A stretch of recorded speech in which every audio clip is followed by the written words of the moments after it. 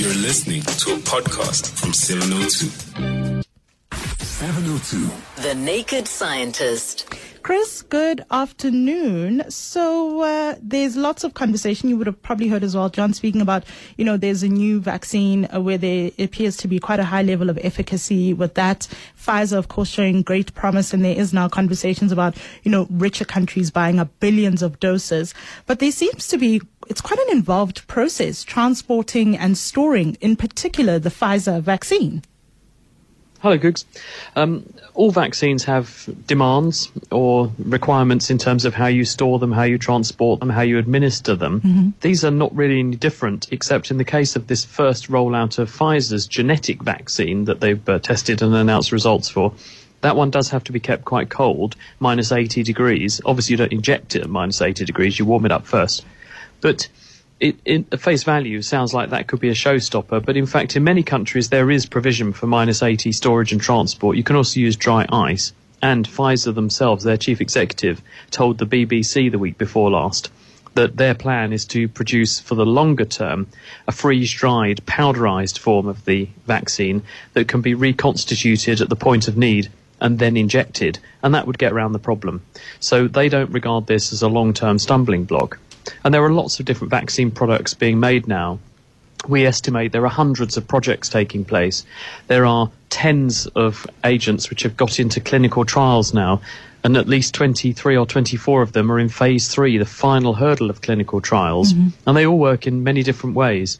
And one of the things that's been emphasized from the get-go is that we're not just making vaccines for one group of people. We're making vaccines that work in a range of different ways and a range of different circumstances. Because people acknowledge there are some places on Earth where there is no fridge, there is no reliable electricity supply, so making a vaccine that needs to be kept cold all the time would be doomed to failure before it had even begun.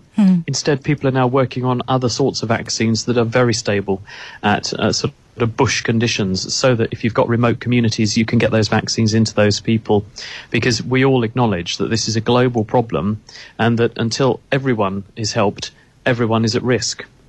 Is there a reason why this particular, and I mean the Pfizer vaccine, needs to be kept at such cold conditions, minus 80 degrees Celsius? What is it about the way in which it is, I guess, made that requires such extremely cold temperatures? Well, the vaccine itself is a genetic vaccine. This means it's a short piece of the genetic information that the virus itself uses to code for the outer coat, the spike protein, that is what the virus uses to get into our cells. So in order to make the vaccine, they have taken that gene from the virus, a piece of a fairly fragile genetic material called RNA, which is a chemical relative of DNA, but less robust. They've wrapped it up in an oily coating, and they make billions of these particles, which you then inject into the body. The cells at the injection point pick up the oily bags, unwrap them, read the genetic code that's inside, and then use that to express within those cells the genetic message as though the virus were there for real, but obviously it's only the outer coat of the virus, so it's powerfully educative for the immune system, and it drives a powerful response, but it doesn't cause infection. There's no risk there. But because that formulation is itself quite fragile, it's using a fragile form of genetic material, and to keep those oily particles stable, you need low temperatures, because whenever you raise the temperature of anything, it goes off more quickly. Food does the same thing. It's why we put food in the fridge. So by keeping it at low temperature, you maintain its potency, and then you warm it up just before you need it. It will survive in a fridge for a number of days, but it wouldn't survive indefinitely in a fridge. So that's why you need to keep it cold. We've got Ian in Sandton who has a comment on vaccine distribution. Ian, good afternoon. Hi, Googs, and hi, Chris. So yeah, I think exactly the points that have just been raised by Chris is, as I said, more my comment than a question. I won't mention my business's name, but essentially we've been involved in quite literally at the coalface of vaccine bridge monitoring for the better part of 18 years. Currently, our technology is deployed in 74 countries where we do this all day, every day. And I think the point that is made is that not only is the vaccine complex from a cold chain perspective, because you've got minus 80 vaccines, you've got minus 20 vaccines, then you've got the more traditional 2 to 8 degree vaccines. So the challenges are not only do you have a massive volume of vaccine that's about to hit the world. So there's this huge surge in terms of physical volume of product.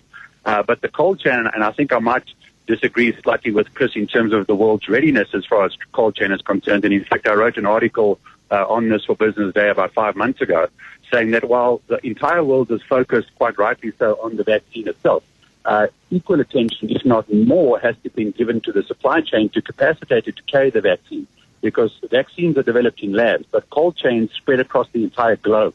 And when you consider the logistical complexity of actually making that happen, not the least of which is the actual manufacturing of the fridges themselves and the monitoring systems that go along with them, this is an exercise on a military scale as far as rollout is concerned. And we do a lot of work with the global NGOs in this space, and I think everybody is there's a lot of trepidation in terms of if and when this vaccine hits the supply chain. I think most countries around the world have got a mountain to climb in terms of capacitating those cold chains in an environment where money is also scarce, because minus 80 freezers as a technology are an incredibly expensive technology, and most developing countries particularly just don't have the funds to try and pay for that kind of cold chain. So I think the vaccine is interesting and of course important, but at the same time the supply chain and particularly the cold chain needs to be given some serious attention. Because that was going to be my question, Ian. Certainly, richer countries like countries in the EU, Germany, for instance, are already buying up quite large doses. They seem to have the money to put in the infrastructure. But the question was going to be, what would a developing country like South Africa, for instance, or any part of the SADC region, which has shown, for instance, negative growth over the last couple of years, do we have the kind of infrastructure and or the money required to build the kind of infrastructure? This particular, we are speaking specifically about the Pfizer vaccine, but this particular vaccine would require, what kind of numbers are we talking about? Well, it's massive, and I think another important point is that while we're all waiting in eager anticipation of the COVID vaccine, we cannot forget that routine immunization programs for measles, polio, hepatitis, pneumococcal disease, all of that stuff, which has to be done at the same time. We literally have to walk and chew chewing gum at the same time. You cannot stop the routine immunization programs in favor of COVID and vice versa. And a very interesting example of how this really did bite the global healthcare fraternity is when the Ebola outbreak happened in the DRC, they implemented very strict lockdown measures, very similar to COVID for the obvious reason. It's because you wanted to limit people's movement because you didn't want to spread the Ebola virus. The problem with that is that when they put that lockdown down, routine immunization actually came to a screeching halt. And not long after the Ebola outbreak, which killed 2,700 people, they had a major measles epidemic that killed 6 children. So Ebola killed 2,700, measles killed 6,000 because you interrupted routine immunization programs. So while the world has to continue with regular immunization, they've got to get additional cold chain capacity put in place, which is not just the fridges and the freezers, but also the monitoring systems and all the things that go along with it. That also has to happen to make sure that the vaccines are not only put in a cold chain, but that cold chain is in fact maintained. And to answer your question, the developing world, to a large extent, has been struggling with capacity for regular immunization programs. Equipment is outdated.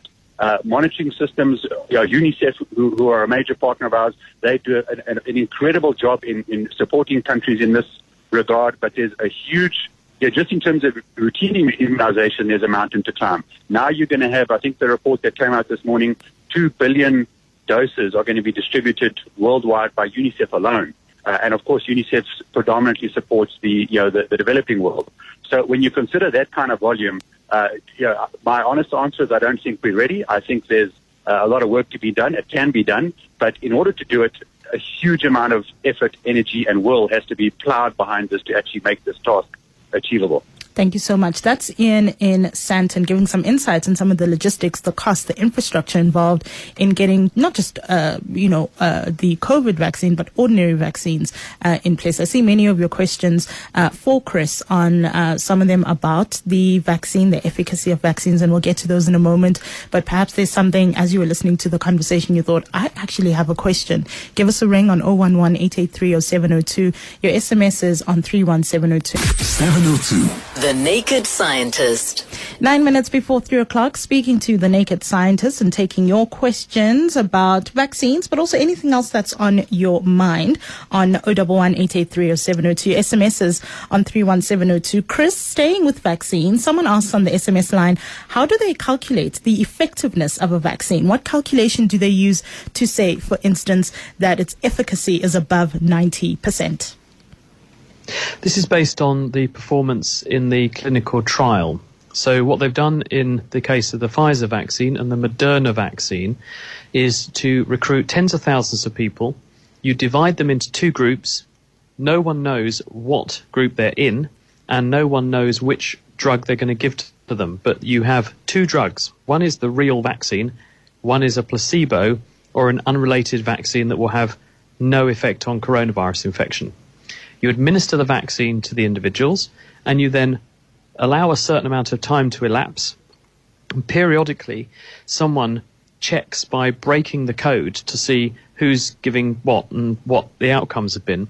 And they have a look to see whether or not the trial is proceeding according to what you would hope would be the safe outcomes. At the end of the trial, you then completely unblind all the data, so you know which patients received what drug, and you've also been testing them and monitoring them along the way. So you know who caught coronavirus and who didn't. And what you're looking for is an increase or an excess of cases in the group that did not get the real vaccine compared with the group that did get the real vaccine. So in the case of Pfizer's results, they had 170 people who got coronavirus in their trial. And of that 170, the vast majority of people were in the placebo, the non-vaccine intervention group. And when you work out what fraction of the people had it compared to had it in the vaccine group, it worked out that 94.5% of people, 95% of people, give or take, were in the placebo group compared with in the non-placebo group. And that tells you the effectiveness in their trial was 95%. It protected people 95% of the time. Now, obviously, that's not going to be the case when you get this into the real world. That number may need to be reevaluated, because when you get it out into even bigger groups of people and it's in real world circumstances for longer, the numbers may change. But as an initial set of data, it's very encouraging. But of course, what we can't say is how long people are going to be protected for. They've only done a short trial here because we've only known about the virus for a short while, and we've only done the trial for a short while. So once we actually get this wheeled out into populations more broadly and can follow up for longer, we'll get a much clearer idea as to how long the protection it seems to confer is, and if it stays at 95% or drops away. Joe in Killarney, thank you very much for holding. You have a question about the vaccine. Joe, good afternoon. Good. Hello, Goose. Nice to hear a voice again.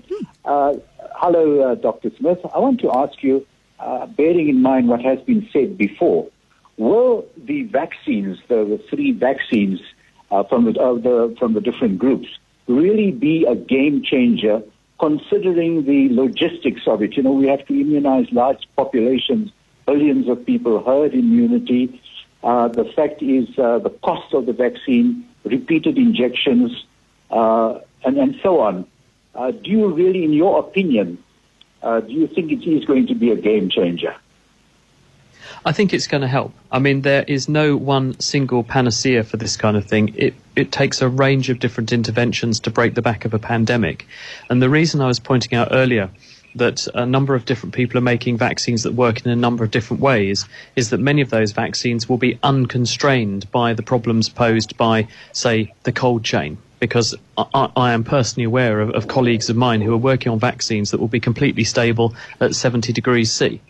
And that means that you won't have to keep them cold, and they'll be very, very cheap. And the reason they're designing those vaccines, they don't anticipate they'll be here tomorrow, but they're working on a sort of two-year timescale for this, is that then you've got something which is very cheap, so it's extremely affordable and extremely stable and extremely deployable across the global space, so that even if we don't get to everybody with vaccines that are more demanding in terms of their storage and cold chain requirements early, there's a longer term option there which can follow up in further waves of vaccination into the future.